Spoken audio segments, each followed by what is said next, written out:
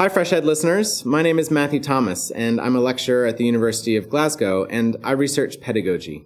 Most recently, I've been really interested in how podcasts are used in higher education, teaching, and learning. And as many of us know, the pandemic really turbocharged the role of podcasts. But in reality, there's actually very little empirical data to help us understand the vast experiences of us as teachers and students, and perhaps members of the general public, in how we use and experience podcasts. So, together with a small research team, I'm trying to help fill this knowledge gap with a new survey that I think would be of interest to many FreshEd listeners. The survey only takes about 15 minutes to complete, so we'd invite you to head on over to freshedpodcast.com/survey to indeed take the survey. You can also find a link in the show notes if you're interested. Thank you so much for your support, and now on with today's episode.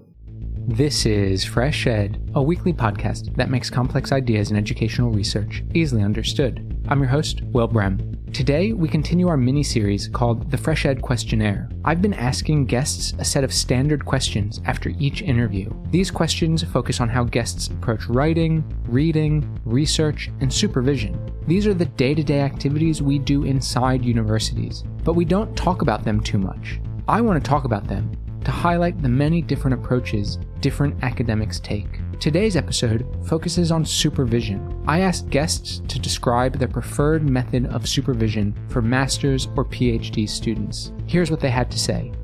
So I'm Professor Susan Robertson, and I'm Professor of Sociology of Education and also the co-editor-in-chief of Globalization Societies and Education. My preferred supervision method is to work very hard to try and understand each individual student, who I'd always describe very much as a kind of having their own unique fingerprints. And over the many supervisions that I've done, which total up, this is completions, doctoral level, I'm not including masters, it's between at least 60 to 70. Well, it's very close, much closer to 70.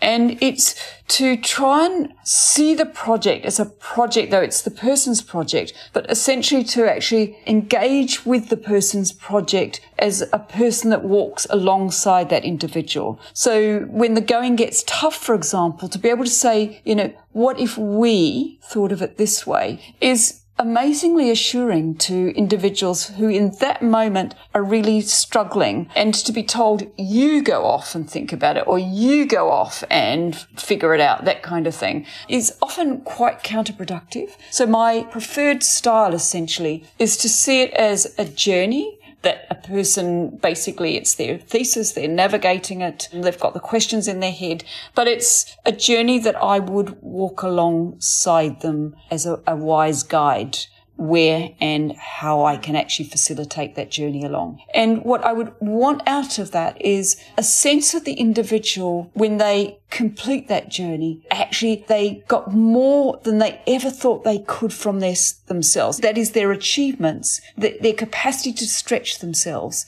to be a different person in many senses, is what I think is the most amazing part of that journey. My name is Jamie Martin. I'm an assistant professor of history and social studies at Harvard University.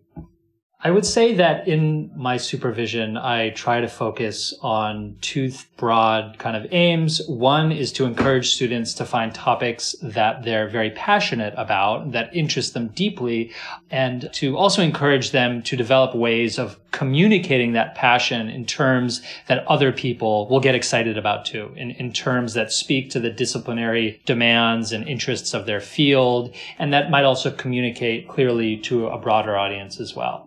I'm Crystal Strong. I'm an assistant professor of Black Studies and Education at Rutgers University. Two things come to mind when I think about how I approach supervision. One, I'm really interested in supporting my students in doing what they want to do. I think sometimes supervision can feel like it's about sort of reproducing yourself, but I'm very, very interested and curious about what someone wants to do with themselves, what they understand their purpose is, and trying to nurture that as best as I can. The other thing that's become very important for me in terms of my supervision style is collaboration. I have developed a number of projects over the years, And I always think about how I'm creating space for my students, but also, community members to participate and be a part of that work. And that has been very meaningful for deepening my relationships with my students, but also sort of learning by doing and supervising by doing. And it's been an incredibly just meaningful praxis in terms of developing those relationships and kind of imparting and learning together.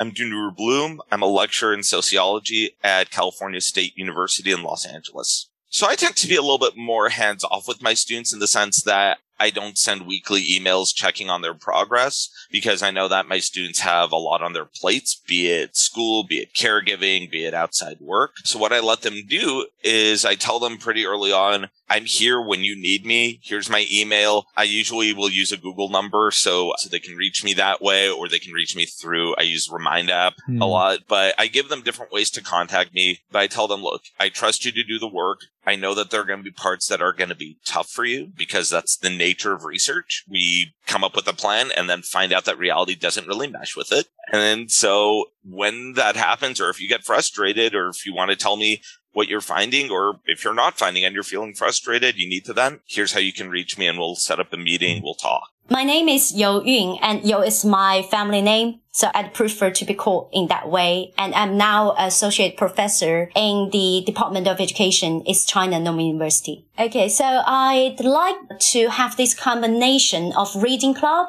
group supervision, and individual supervision. So students may learn from each other by actively engaging other students' work and sharing, and also from the feedback that supervisor provides for each. And then the individual supervision can be more specific and tailored. I'm Ezequiel Gomez Carride. I'm working at the University of San Andres in Argentina, and I'm assistant professor. When I have a new student, my goal is helping the student to try to move, because they always came with a question about what they would like to research. I perceive my goal as trying to somehow move that question to make it somehow researchable. To trying to say, well, this is your question, and I respect your question, but let's think how we go through this question in a kind of academic way, in a scientific way, without kind of leaving the question behind, but somehow trying to make that this is a question that can be answered through the research. Because some questions are wonderful questions, but they are not research questions. So I perceive my role as this kind of moving this initial question, motivation, and trying to transform it into a research question, research process. Seula Johansson IV. I'm at the Institute of Education at the University of the South Pacific. My method for mentoring, I think it's twofold. On the one level is trying to have time for talano, which is conversations, and that's making sure that there is a relationship, there is a connection between myself and my student or whoever it is that I'm mentoring. Because so much of that is about that relationship. It's a relationship that you nurture. It's a relationship that you guide through. It's something in our part of the world. It's not usually something that is only for a defined period of time. You're actually investing in this person because you see the future in this person. And you're investing, giving back to them because you yourself got something from somebody else. So it's also a gift of giving to the next generation. And so you're investing in them because that's our future. And that's the whole idea behind my approach to it. The second part that I take for this is based on my own experience of being mentored.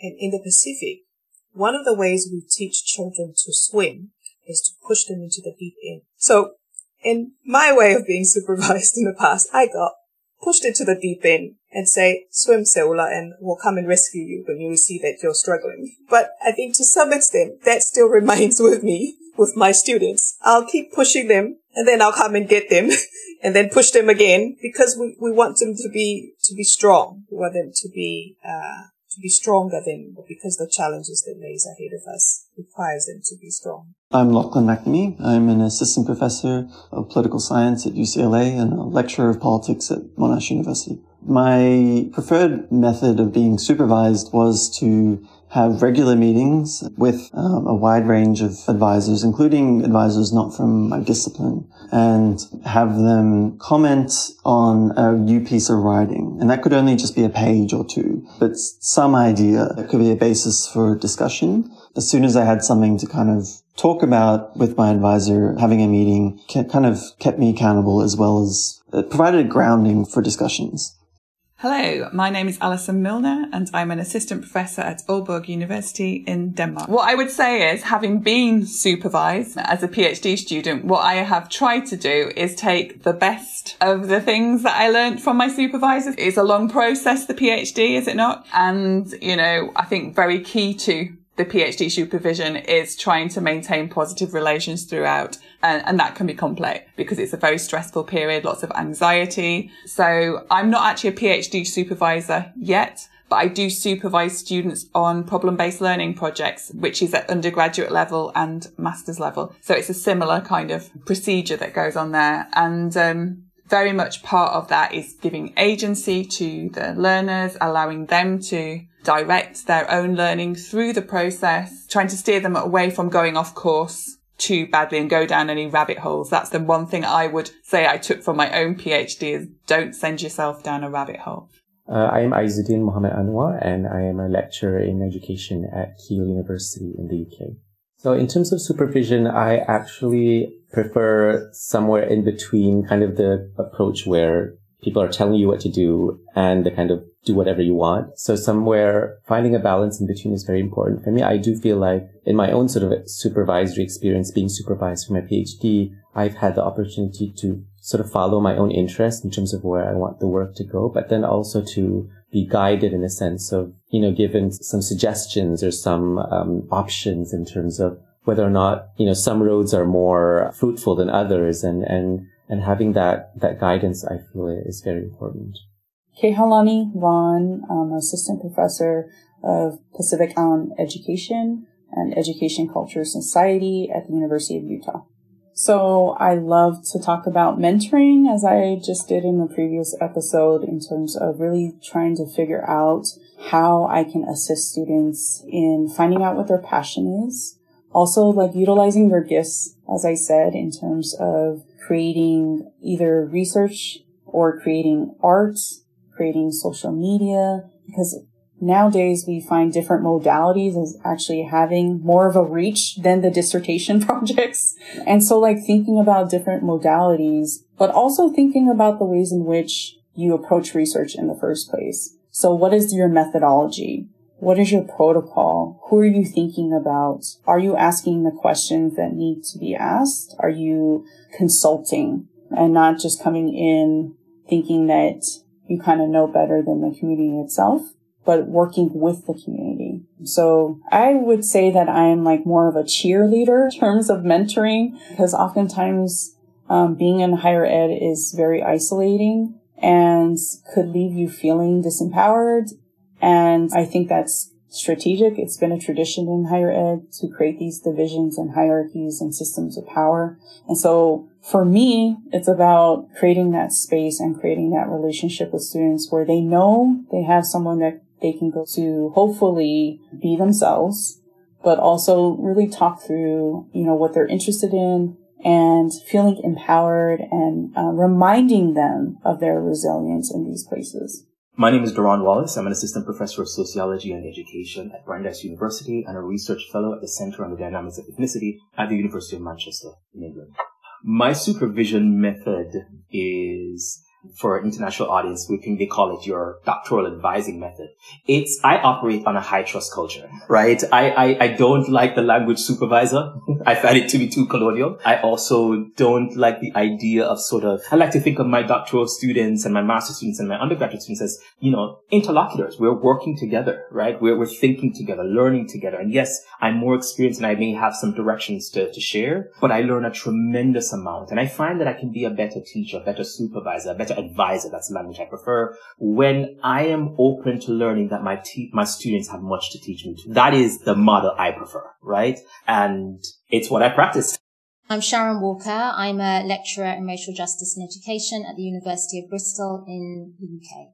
And my absolute ideal is to have a very small group of students. Sounds like a big ask, but a very small group of students. The reason being is that I prefer that simply because I think that supervision is based on relationship, or the kind of exchange and discussion of ideas and knowledge is based on relationship. And you can only really build that up if students are working in small groups together. So that's my preferred, very simple thing, but yeah, not to be taken for granted, I don't think. My name is Ian M. Cook.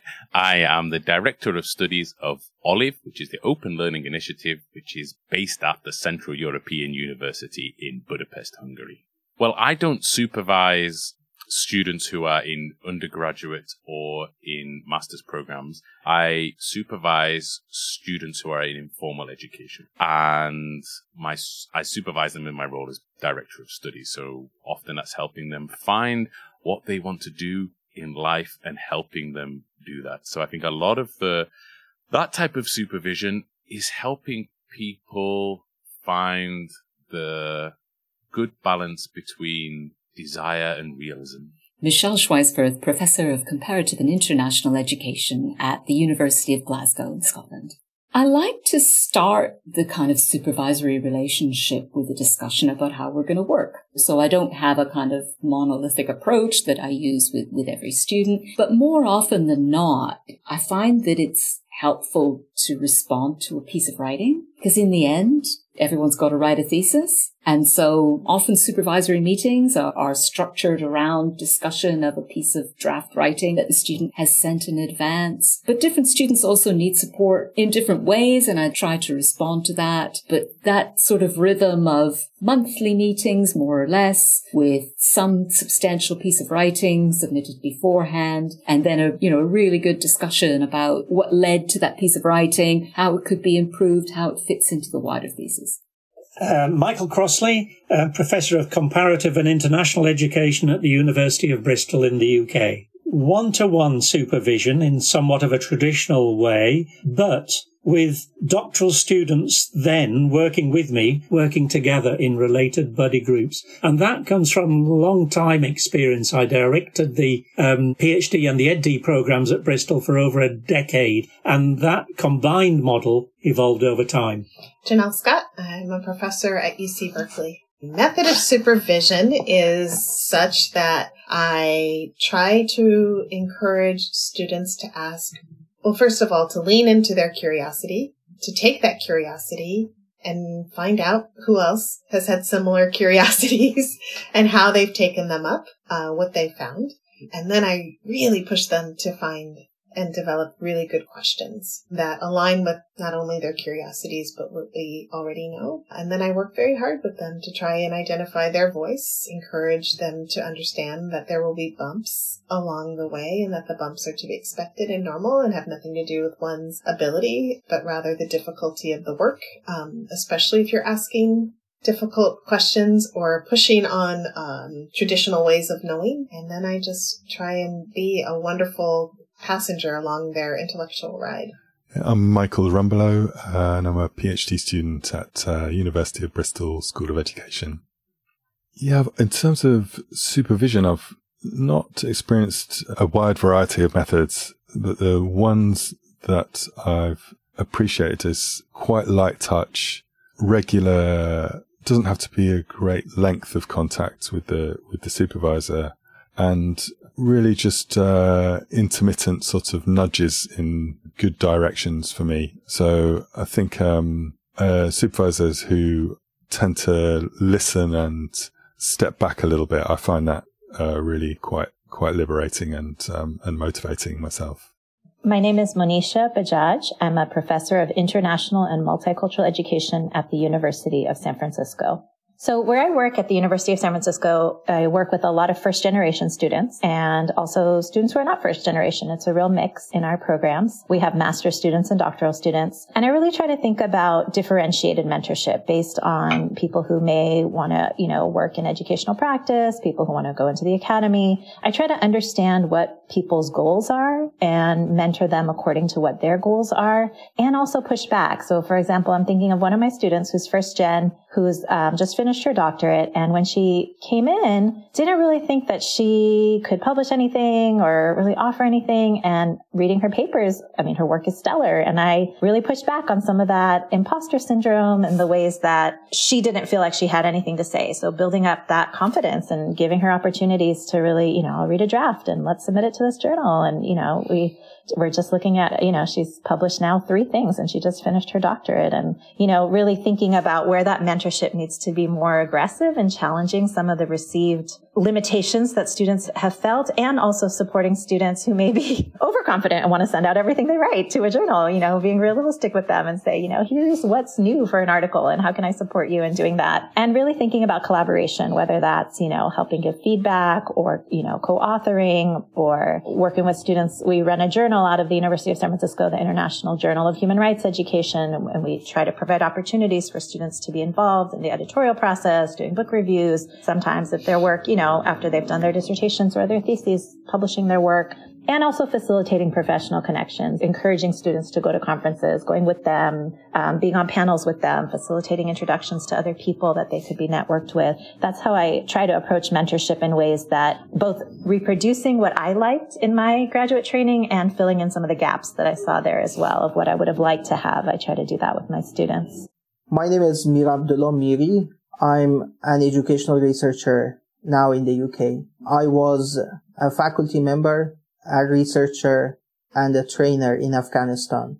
But I had to leave Afghanistan after the collapse of the government in Afghanistan, after the government fell off to the Taliban. I prefer one-on-one supervision method because I think it provides a chance to look at the work more in detail and exchange more ideas. But I also think that supervision as a group would be beneficial, but I would prefer one-on-one conferencing, one-on-one supervision.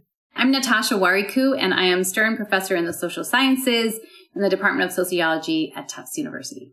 So I'll talk about how I advise undergraduate students. So it's interesting that I use the word advise versus supervise. Partly that's a culture, that's a language thing in the US. We tend to say advising. But when I was thinking about this question, I realized that I also like the word advise because I kind of leave more to the student to say, well, what do you need? My job is not to sort of police you and to tell you what to do and what not to do, but to say, to guide you and well, what are your goals and how can we help you meet those goals? What are you trying to do?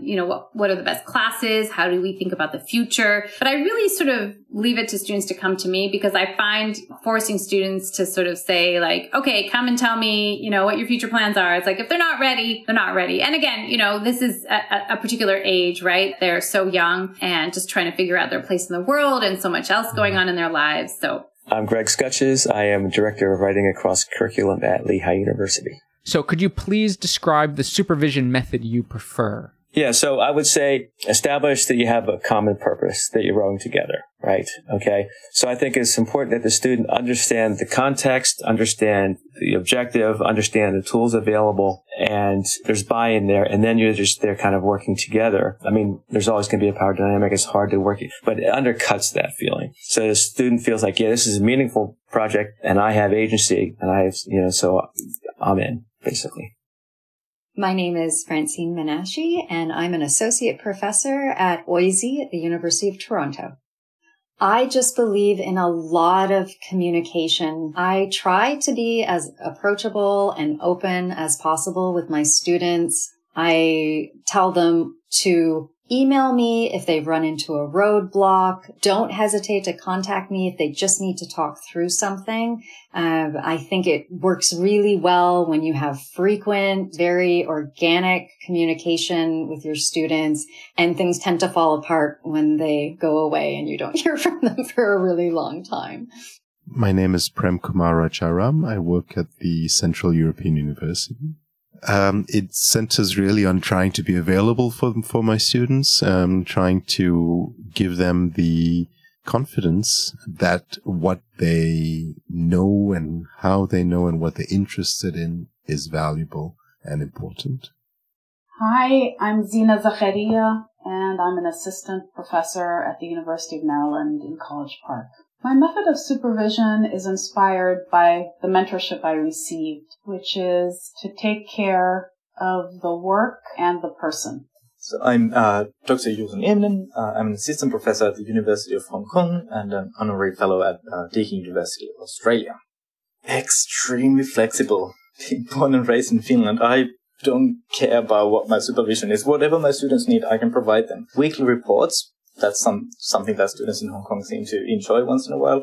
All right, if that helps you, do it. No reports at all. Wherever, whenever you need to, as long as your job gets done, do that. Be as flexible as needed. My name is Mario Novelli. I'm a professor in the political economy of education at the University of Sussex in the UK. I think that my aim as a supervisor is not to produce clones of myself.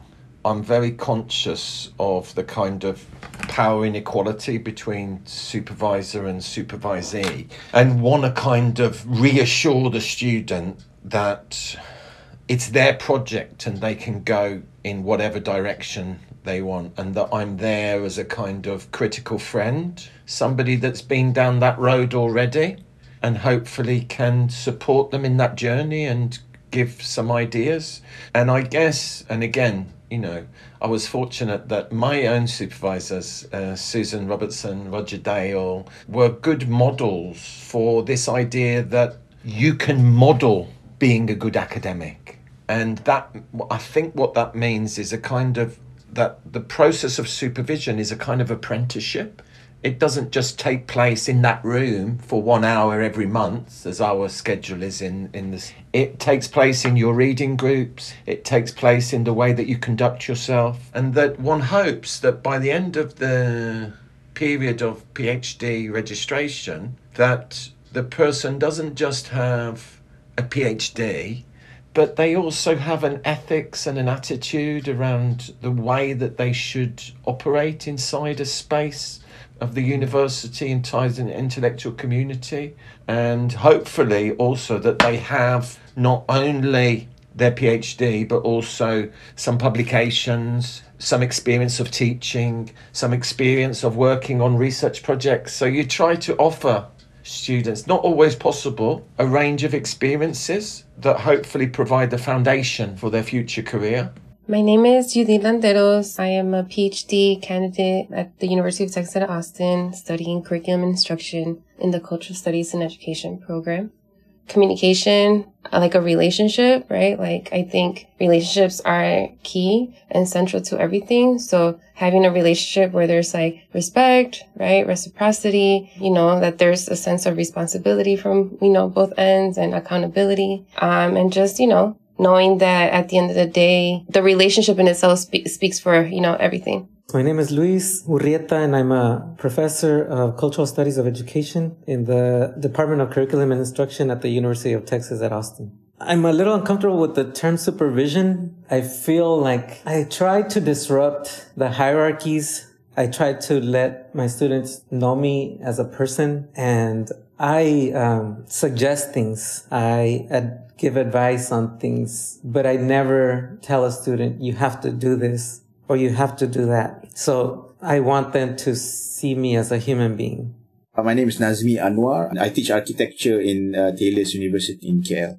I do supervise architectural thesis projects, and the way that I tend to supervise is I tend to have a conversation with them rather than telling them what to do, but trying to understand what is it that they're doing and then, you know, working along with them. And I think in finding a supervisor for my own thing, I felt that it was important to find someone like that, someone who's of course knowledgeable in terms of methods, in terms of structure, in terms of how it's done, but who's able to kind of a genuine conversation with my interest. So I feel that being able to converse rather than, because I think at graduate level, you're no longer being taught, right? You're discovering things as you go along. And I feel that as a supervisor, or for my own supervisor, I feel that it's important to have someone who serves as a guide, who serves as someone who you can have a continuous conversation with. A transcript of today's interview can be found at freshedpodcast.com. Please note that opinions expressed on FreshEd are solely those of the host or the guest interviewed, not FreshEd, which takes no institutional position. If you've liked what you've heard today, please rate us wherever you listen to podcasts. Reviews really do help. FreshEd's team includes Fatih Aktas, Obafemi Ongunle, Annabella Afro-Boateng, Phyllis Chain-Mensa, and Jose Neto. Original music for FreshEd was created by Digital Primate. FreshEd is an independently run podcast without advertisements and is made possible by the support of NORAG, the Shakdev Family Fund, and listeners like you. Please consider donating to FreshEd by visiting freshedpodcast.com/donate. Thanks for listening. I'm Will Brem, and I'll be back next week.